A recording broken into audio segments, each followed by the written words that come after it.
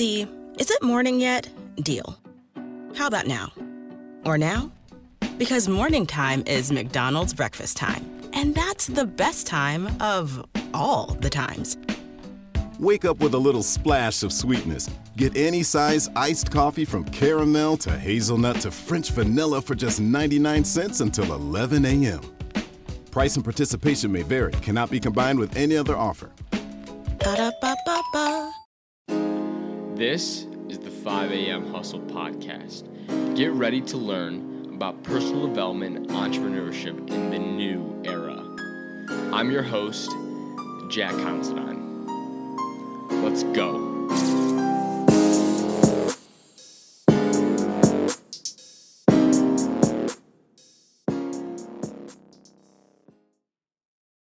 Welcome back, hustlers, to the 5 Hustle Podcast. I'm your host, Jack Considine. And I'm Nimish Kaista. We want to welcome Levent Yildiz Guren to the podcast. He is the co-founder of TDC We Translate, a multi-award-winning translation and localization company. And his company has helped entrepreneurs grow their business globally by making their message understood in any language. He also has written a book, which is behind him, Good Business in Any Language. And he also runs the Breaking Language Barriers podcast. So we'd love to hear a little bit of context on who you are and kind of what's gotten you to this point in your career so far. Thank you for inviting me, guys. This is great fun to be with you, and I love the energy, by the way. So yes, I could talk all day. So stop me if I go too much on. Well, I've been running the company with my wife this is our 30th year, and how did we get here? It feels like a long story, but in essence is quite concise. I've always wanted to run my own business, having the control of my what comes in, having the control of being the decisive one. I didn't want my future to be tied up to something else. I just wanted to be in control of my future. So what I mean by my future is my family's future.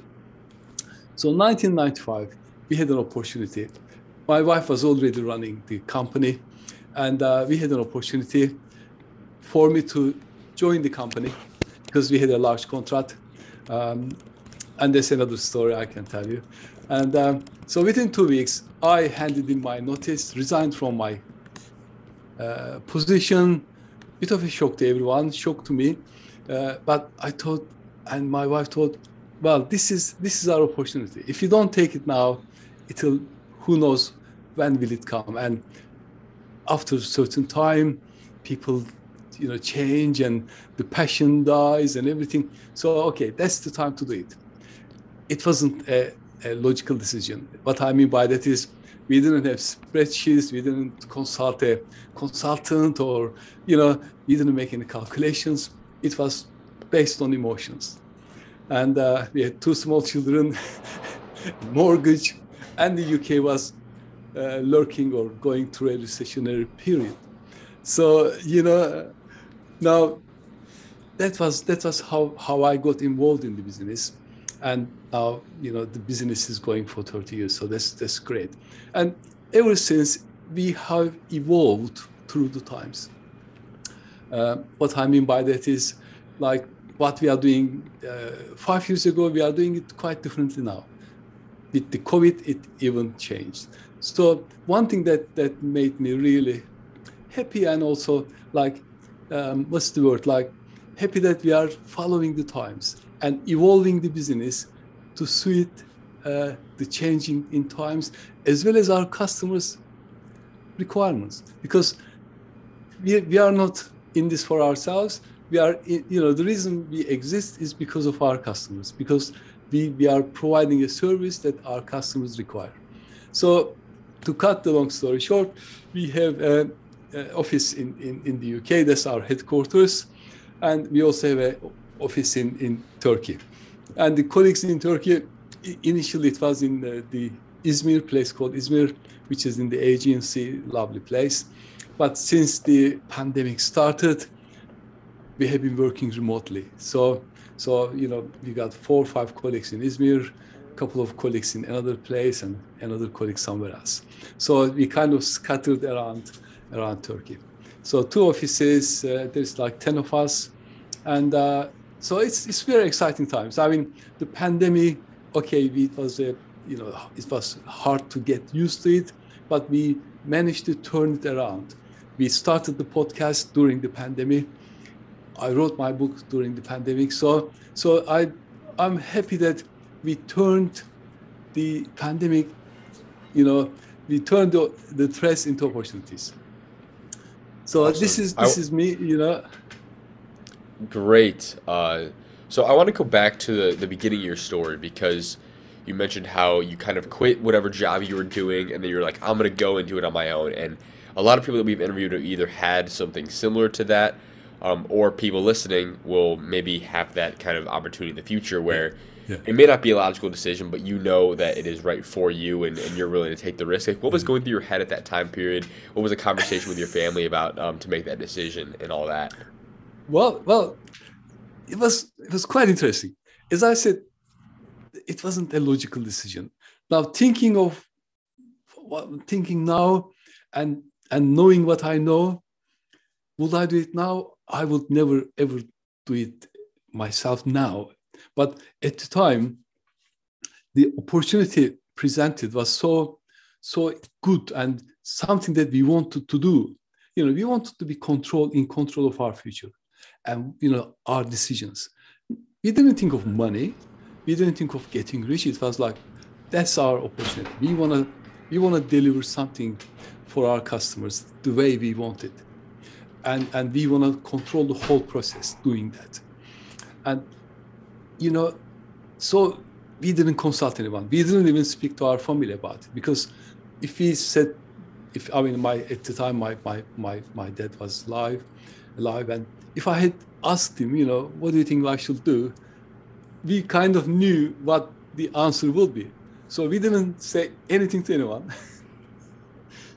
And it was just a more decision based on emotions, handed in my notice. And, I was in printing trade. I was a director, company car, very comfortable job. But I think what was interesting that I didn't want to stay in my comfort zone. It was a comfort zone. It was a job that I did. I believe I did really well, and people respected me, and they listened to what I had to say. I was about to make either director or sort of a promotion in the pipeline, because I got on really well with the owner of the company. But it was a comfort zone. There was nothing. There was no challenges. I was doing something that I could do really well, but it wasn't appealing. I don't know if do you know who Jim Carrey is? Yeah. He's like an American actor, pretty famous. Yeah, that's right. That's right. Yes. Yeah, he always talks about one. I like him, by the way. He's really cool. He always talks about one experience he had where his dad always had a dream to be like an actor or a musician, but he picked a safe job as an accountant. And then when his dad was like 35, 40, maybe like middle-aged, he got laid off from his accounting job. Right. And then they couldn't control, like their family it was a rough time for them. And he said, like Jim Carrey always says, like what he learned from that experience is you can fail at what you hate. So you might as well fail at something you like doing instead of failing at what you hate. And that always sticks with me now. I didn't hear this before, but I love this. So thank you for sharing. I think I'm going to use it with your permission. I love this. Yeah, that's right. Absolutely. I think it fitted really well within our frame of mind at the time. Yeah, 100%. And we never looked back. I mean, I'm pleased to say we never looked back. It was a right decision. It was correct decision. Was it easy? Not. Absolutely not. Was it hard? Yes. But we never looked back. Yeah. What were some of your biggest challenges in that time, like in the early stages with starting the business? It was a bit of everything. It's a bit like this. You're kind of getting on with your life, and a friend of yours comes and say Jack comes to you, says, Namish, I've got this, I want these tickets. And next week, I want you to come with me to travel the world. You say, I can't say no to this, but you haven't got any preparations. Just imagine yourself like that. What do I do? What stuff do I need to take with me? So it was a bit like that. So we had to deliver the job because it was it wasn't a contract, by the way. So we didn't have any vehicle in place. So it was like a word of, somebody said, look, I've got this job. It'll probably take 3 to 4 months to finish. Are you up for it? We said, yeah, we are up for it. So there was no written contract, no purchase order, anything like that. And so we had to do the job. And we had to put things in place to do it. I knew how to do it. My wife knew how to do it, but we had to put things in place. And then there was like ton of other stuff to do, like getting the printer that prints better, faster. Hold on, we need another screen. Got another screen. Telephone line is not enough. Another telephone line. So there was, while trying to do the job, there was a lot of admin stuff that had to be done as well. And of course, at the same time, we had 2 small children. So it was like, I don't know, bit of everything going all at the same time. There wasn't any sleep. I mean, thinking about it now, we would work till late, small hours in the morning. And then obviously children has to go to school. And so most of the days we wouldn't go upstairs to sleep. We would sleep downstairs and we would open the window a bit so that we could wake up. So we would just sleep in the living room so that we could wake up and get the children to school. So, but it was exciting times, no regrets. Yeah, it's one of those times you look back and you realize it was really formative. But in the moment, you're like, what the heck? It's 3 a.m. I need to wake up at 6 a.m. Yeah. Oh, no. I should be in bed by now. And then, of course, once the initial excitement is over, and then it is like doing the job and delivering on weekly basis. Yes, there are times, I'm sure, I know I said it many times, I'm sure my wife said it as well, but we didn't say it to each other so that we didn't want to demotivate each other. But I ever say, I said to myself, what have I done? Why did I do this?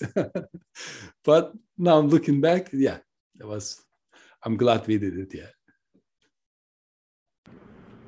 And I'm sure you always learn from those types of experiences because it's those tough times that actually teach you so much about yourself and about like what you're made of, and then teach you about your industry so much more.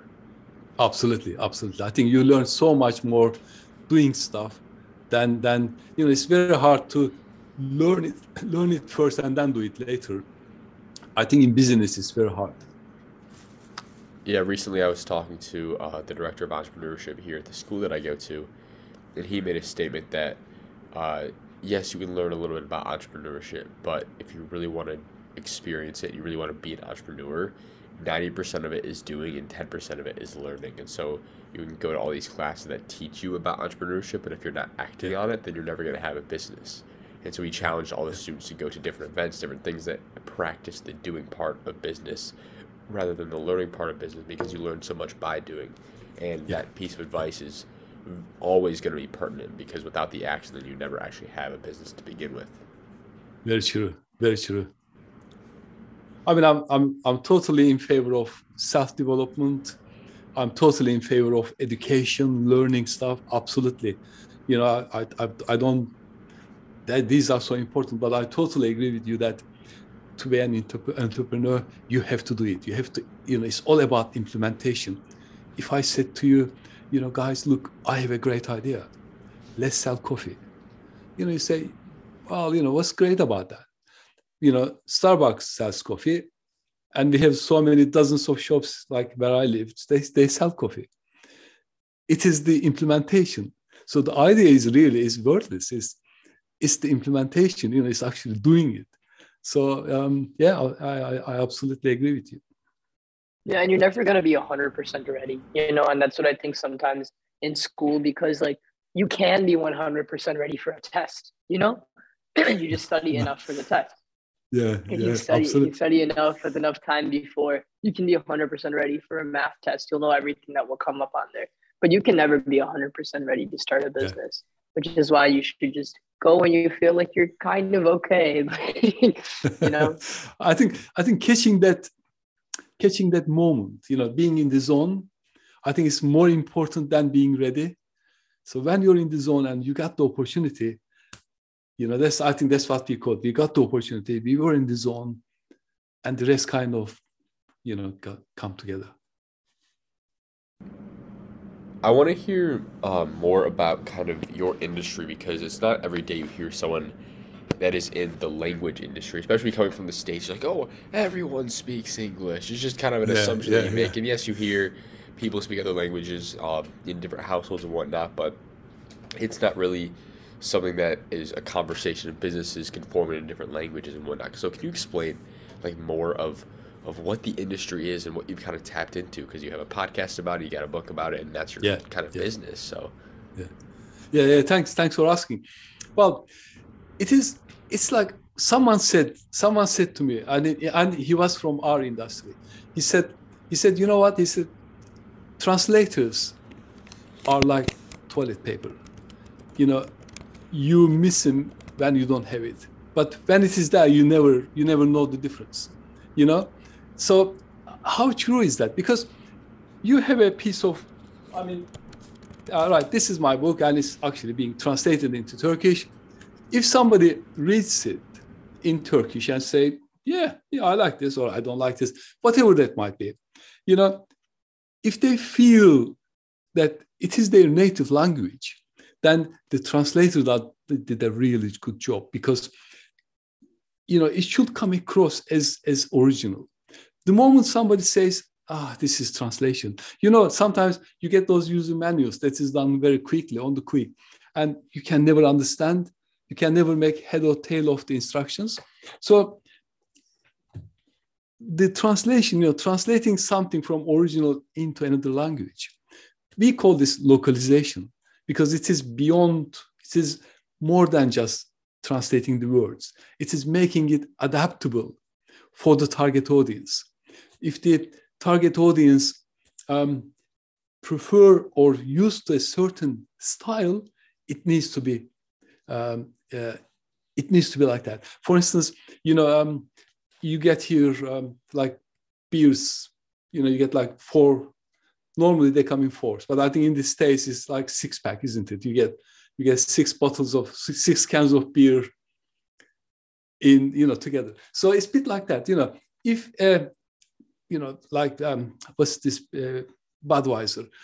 If they want to sell it in the UK and they put 6 bottles together, because it's not customers used to, it's likely that they won't be able to sell it more. It's the same product, same brand, but they need to package it differently to fit the audience. So this is also localization. Even localization is to do with like address format. You guys call it zip code, we call it postcode. In other countries, they don't even have that. There's just a city code or something like that. So it is making the information adapted to the target audience. That is the language, that is the style, that's the color, also imagery as well. Because certain images can be misunderstood by target audience. There was a big gaffe in 2015. A British delegation went to Taiwan for a big, mega, I think it was the underground tube station project, mega project. And wristwatch, in the West, is a timepiece, isn't it? So giving somebody a wristwatch is it's valuable. It's like it's a timepiece. So British delegation presented a wristwatch, very expensive wristwatch, to mayor of Taiwan. What they didn't know is that in Chinese culture, giving somebody a timepiece can sort of give the impression that your time is up. So you never give anybody a wristwatch or watch or clock. You don't do that. It's like a taboo. And the guy must have been caught. And don't forget, this is not just two people speaking in a room, like TV, radio, there's like delegations, there's like dozens of people in the room. And the mayor of Taiwan said, look at it, I said, what shall I do with this? Maybe I'll sell it to the scrap yard or scrap metals or something like that. So suddenly the whole thing has changed and it could have collapsed. But because obviously it's governmental level, they managed to put it right. And because it was totally unintentional, nobody wanted to insult anybody. So it was put right.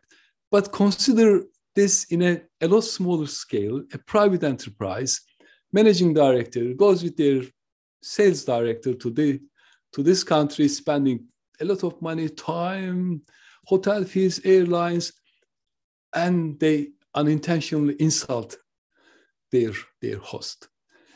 Possibly it wouldn't have been repaired. Possibly it will be like, oh God, we don't want to work with you. And that will be the end of that conversation, and what a waste it would have been. So yes, everybody speaks English, I mean, we are speaking English. I am originally from Turkey. I live in the UK. You guys are in the States and we are speaking English, yes.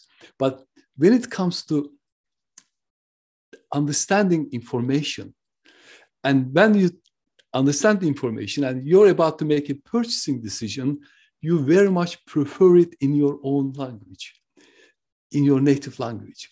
And people are 4 times more likely to make a decision in favor of that product or service if they get the information in their native language. So it's so important. And also, the world is so big. The 27% of the internet users, only 27% use English. The rest is other languages. So by having 3-4 languages into your product or service, you're getting so much more, widening your possibility of gaining customers. So, the translation, okay, you might say, well, you do translations, of course, you'll be in favor of that. But it's simply making the product or service to reach to so much more people. One good example is 2009, Apple decided to take iPhone to Chinese market. As soon as they announced it, their shares gained so much more value because it's just adding a huge market to their product range.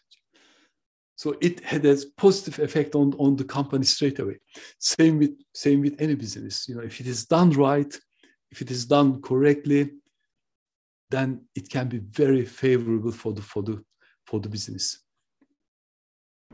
It's so interesting how fast the change in like an advertisement happens for like a different language. Like, I've been listening to like a little bit more Latin music than usual, and then I'll start getting like my Spotify ads like in Spanish all of a sudden.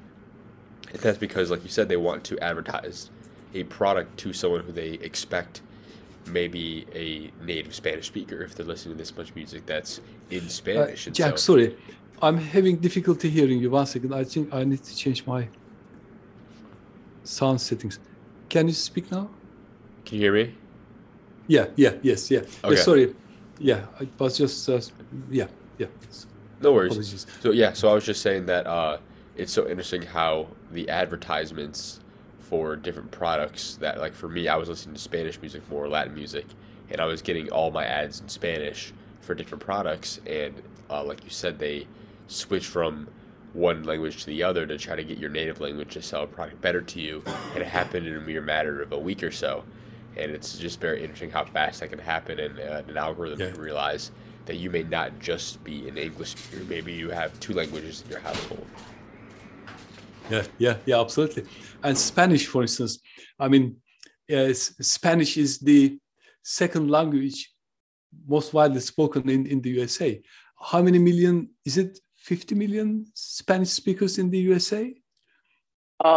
It might It's actually be more. serious. Let's search it up. Spanish speakers in the USA. I think it's a serious, tangible number. And Yeah. but It's like it's around 50 million, pretty much. if just think of a product or service that not localized for Spanish, they're missing an opportunity. I mean, we've noticed that difference in the recent political campaigns. All political parties in the USA, in certain areas, targeted Spanish speakers, and it was they realized that, okay, if I want their vote, I need something in their language or in the style that they are used to. So there's nothing wrong with that. It's just giving the information, making it available in people's native languages. Yeah, 100%. I kind of want to pivot and ask you about, so you were saying your company has been running for about 30 years. And so you were saying you're pretty consistently growing. So what's your secret to long-term growth in a company? Well, to be honest, there's no secret. It is hard work. It is hard work, and there are a number of things that entrepreneur or the business owner needs to take into account. And I try to do this all the time. One thing is that it won't be consistent growth all the time. There are times that it will go not like W shape for like the stock markets, but there will be time that things will go down, especially if the company is going for such a long time. There's a possibility that people are used to doing things in a certain way. And if the times change, they may not realize it. So that's my biggest fear. Doing what I do, and I believe I do it really well. But, if I believe that too much, too strongly, it is possible to fall behind and not realize that things are actually changing. So I think the secret is keeping up to date with all the developments and listening. I mean, I love this proverb. I think it's a Korean proverb. We have 2 years and 1 month for a reason. So listening and trying to understand what's going on in the world, and also continually developing, not just myself, but developing the whole team. And getting the fresh blood into the company, and I think most important part is listening to the customers. What do customers want? And I love it when we get a complaint. I love it because it gives me an opportunity to do something about it. Because if I keep hearing this, if I speak to a customer, one of our customers, how are we doing, guys? They say, "Are you doing great?" I don't get any comfort in that. I'd rather them say to us, "Look, guys, you're doing good. We love working with you, but I wish you did this one slightly differently. I wish you did this. I wish you called me more or called me less. I wish you didn't write me emails, but telephone me." You know what I mean? I would very much prefer them to say things like that. When they say, "Oh, it's okay, you're doing great," I don't get any comfort in that. So secret is we are really working at it as if we just started, having this excitement. Startups are great because there's so much excitement. Keeping that excitement going. It is hard, but it is good fun. The more I can excite myself, I'm excited. I can excite my colleagues, and I noticed that actually it's much more fun doing that, rather than just. I mean, I sometimes go to London on a train. Well, I used to that last couple of years. You see people on the train and they're going to work, but when you look at them, they think that they're going to a sort of a prison or something. They look sort of really down and no energy, and I would hate that. For me, okay, I work remotely, I work from home. So for me, having my coffee and coming to the office or my home office. It's like, I can't wait to get in. It's not like dragging myself, oh my God, not another day. Having this excitement going, I think that is one of the things that I try to do. I try to keep going myself, and I would advise anyone to find ways to motivate themselves so that excitement never dies. Yeah. So how has your market specifically changed in the last 30 years? Then, you're saying you have to constantly keep up with that. And I know, especially technology-wise, the past 30 years have been very big. So what's changed and how have you kept up? How long have you got? So much has changed. Like 30 years ago, we didn't have machine translations. I mean, we had machine translations, but it wasn't heard of. It wasn't mainstream. We didn't have artificial intelligence 30 years ago. We didn't have Google Translate. When I go to sort of certain presentations, I say to the guys, look, guys, Google Translate. When do you think Google Translate will take over our jobs as translators? And some people will say 5 years, 2 years, 10 years, never. I say, look, I'm sorry to say that, but it has already taken over our jobs. What Google translate in one day, all translators in the world can't do it in a year. There's no comparison.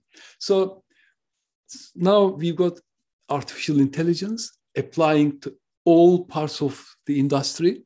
I mean, I can, I should have done it now. Silly me, I forgot. I normally, when I do podcasting, I put an app called Otter. I don't know if you heard of it, Otter, OTTER. It takes it transcribes your sound into text, and it's pretty accurate. So I use Otter, transcribe it, send it to one of my colleagues who helps me with marketing, and it becomes a blog post. So we have all these apps, we have all this stuff that didn't exist 30 years ago. Well, not even like last 10 years. Now we have machine translations. Machine translations have gone, like 10 years ago, whenever I did presentations, what Google Translate made mistakes was like, that's how I start the presentations. Do you know what, guys? Google Translate, somebody in between a Spanish and Portuguese border, there's a village, and every year they have this plant. I don't know what's it called. I forgot how is it said in Spanish, but it's a very special plant. So somebody, to do that festival, they put it into Google Translate, and Google Translate translated as Vagina Festival. Right? It didn't do any harm to them because it was all over the paper. That was going, I think, 2015, 14. So it had so much press coverage. Nobody complained because no one was heard of that village. Now everyone knows about it.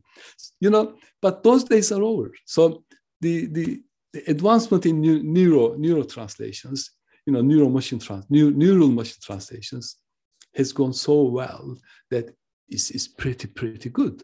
So now we've got machine translations, we've got artificial intelligence, we've got platforms that does instant, we could have this one conversation with 10 other languages, and we could use a platform to translate, instantly, while we're doing it. So everyone will speak their own language. We will see the subtitles in English or language of your choice, and you'll respond in kind, and same thing would go. Okay, will that be 100% accurate? No, but it will enable people to collaborate. So there has been many changes in technology. Not just our industry, not just in language industry. Think of accountants. What used to be done manually, like bookkeeping, now I can do it on my phone. I take my client to a meal last week. We got the receipt. I send the receipt to Receipt Bank, one of the apps that we use with our booking software, and that app will post the receipt to our accounting system. without me just emailing it, it'll be posted straight away. And when the payment and the accounting system will match the bank account instantly, what would take maybe somebody take 10, 15 minutes and probably 1 or 2 weeks to do, because they need to see the receipt, they would need to see the bank statements. Now it's done instantly. So it's not our industry, like most industries have been affected. Accountants is a prime example. But did accountants close shop and find other jobs? No. They're still, they're still good accountants, still making a lot of money and providing a good service. Like graphic design. I'm originally from a printing trade. What we did in printing, to do like a color, something like a graphics, to get rid of the background, that will take any of us who is skilled, good part of an hour to get rid of that background. Now people can do it instantly. They don't even need the app, just go to a website and then just remove the background, So, but did graphic design die? No, graphic design is still going. Printing is still going. So many changes. And good thing which I like about localization industry, any developments in technology is reflected to us straight away. I love that part. I'm not complaining about it. I love that part. I don't know if I managed to answer your question.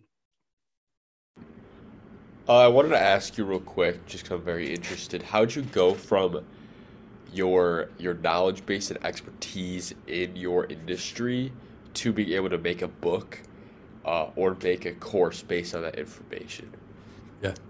It's a good question, Jack. Well, once I was listening to a presentation, and this guy, I love this guy. I follow his like presentations and his companies. The guy's called Daniel Priestley, and I did his business accelerator program 2011 or 2012. And in one of his presentations, he said something like that. He said, where he lived, there's like 2-3 different mountains.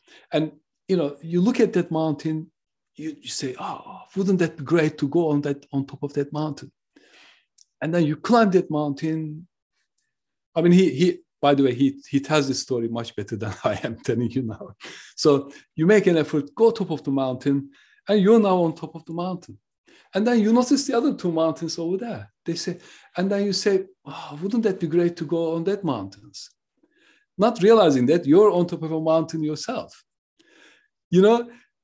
After a while, running your business and learning stuff, you don't realize what sort of value you're sitting on. You don't. I mean, this is not just me. This is for most business owners, professionals. We don't realize how much information we are sitting on. And I had this, I think that was 2018 that I realized that. And that's when I wanted to write my book. Even the title of the book, actually, it was established at the time, Good Business in Any Language. That was my title. I had the chapters, but other things got in the way. I couldn't do it. And so with the pandemic, we said, okay, now we need to do something, on purpose to turn this into an opportunity. But then again, my colleagues, realized that actually they could actually step up, because what I didn't want to do is writing my book that my business suffers. That would be pointless. So in April last year, we said, okay, guys, I said, I want to write this book. Can one of you step up to be the acting managing director? My colleague said, yeah, I'd love to do that. So having a team around you and sharing the same core values, then realize once again, that is making the biggest difference.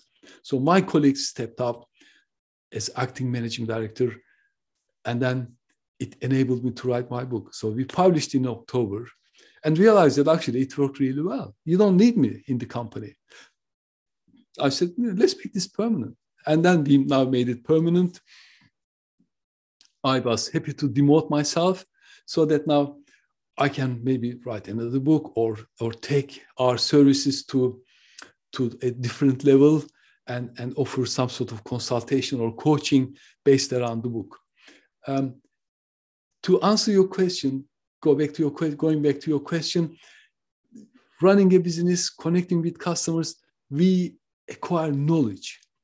And comes a point that you know that you're ready to write that book, you know? Yeah, 100%. I agree. So just wrapping up, there's two questions that we ask everyone that comes on the podcast. So the first question, and feel free to plug yourself for this, but what are 2 to 3 books that you've read that have really changed your perspective? Well, a good question. Yeah, I like that question. One of them is like a book called Traction by Gino Wickman. Traction. I mean, it gives you I love this, Gino. I think, one second, let me just get that.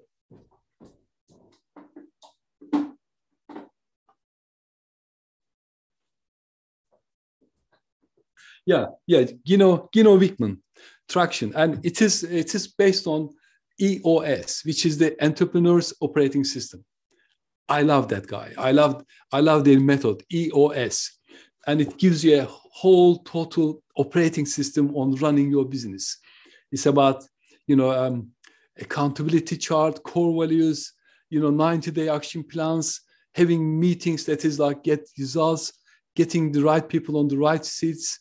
So incredible. So I would recommend it to anyone who wants to set up business. I wish I had access to that book 25 years ago. So Gino Wickman, Traction. The other one is the guy that I mentioned earlier, Daniel Priestley, Entrepreneur Revolution. There are many others, don't get me wrong, but these are the two that comes to mind that had a profound effect. When I say profound, not in a sort of spiritual way, more like profound effect on my business. This guy talks about creating assets, digital assets, and he says, look, assets, money follow assets. And if you create assets in your business, intellectual property, digital assets, the money will follow. And having a niche, that you're known for something. And yeah, but there are many others. I can't think of them now, but yes, there are many other books. And every book that I've read, I've learned something. That was the beauty of, you can see it's going a bit dark, but I do love books, and not just e-books, but physical books that I can get my hands on. So the last question that we have for you today is, if you could go back and give one piece of advice to your teenage self, what would it be? Well, I would give myself 2 advices if I could. Get coaching, get coaching. Talk, whether it's a paid or mastermind, or there are different ways of, get a mentor that somebody. So in other words, like surround myself with the people who will help me develop myself. And the second one would be, it's like having a niche, because we are too worried about losing customers if we say we are a niche business. What I mean by that, we do translations, but we only do manufacturing companies who does heavy industries, or we do translations for aerospace. We do translations for sports, personal trainers. So, we are too afraid to talk about a niche. But now I know that niche is such an important part of, if you have a serious illness, do you go to your family doctor? No, you would go to the specialist, because, you got a problem. If you have a headache, you don't care where you go, So yeah, these will be the 2 things that I would give myself, or advice to anyone. Awesome. Well, Levent, thank you so much for coming on the podcast today. We appreciate your time. My pleasure. And also, I'd love to offer your listeners, a free download of my book, and there are some other goodies as well. They need to visit levent.team. That is Levent, my name, LEVENT.team, TEAM. They can have access to the ebook version of my book, or they can purchase it from Amazon. There are links there. If anybody wants, they can join my private Facebook group where we talk about conquering new markets and growing businesses, and it's a kind of a help group, and there are other goodies there as well. So levent.team is a free download. Awesome. That's it for today's episode of the 5 AM Hustle podcast. As always, guys, peace. Thank you so much for listening to this episode. I appreciate it more than you could possibly imagine. The one thing that I ask from you is that if you've received any sort of value or learned anything from this episode, please share it with at least one friend. Follow the number 5 AM Hustle Podcast on Instagram and Facebook. Our Twitter handle is 5 AM Hustle. If you have any questions or feedback, DM me or email me at 5amhustlepodcast@gmail.com. As always, go in the day.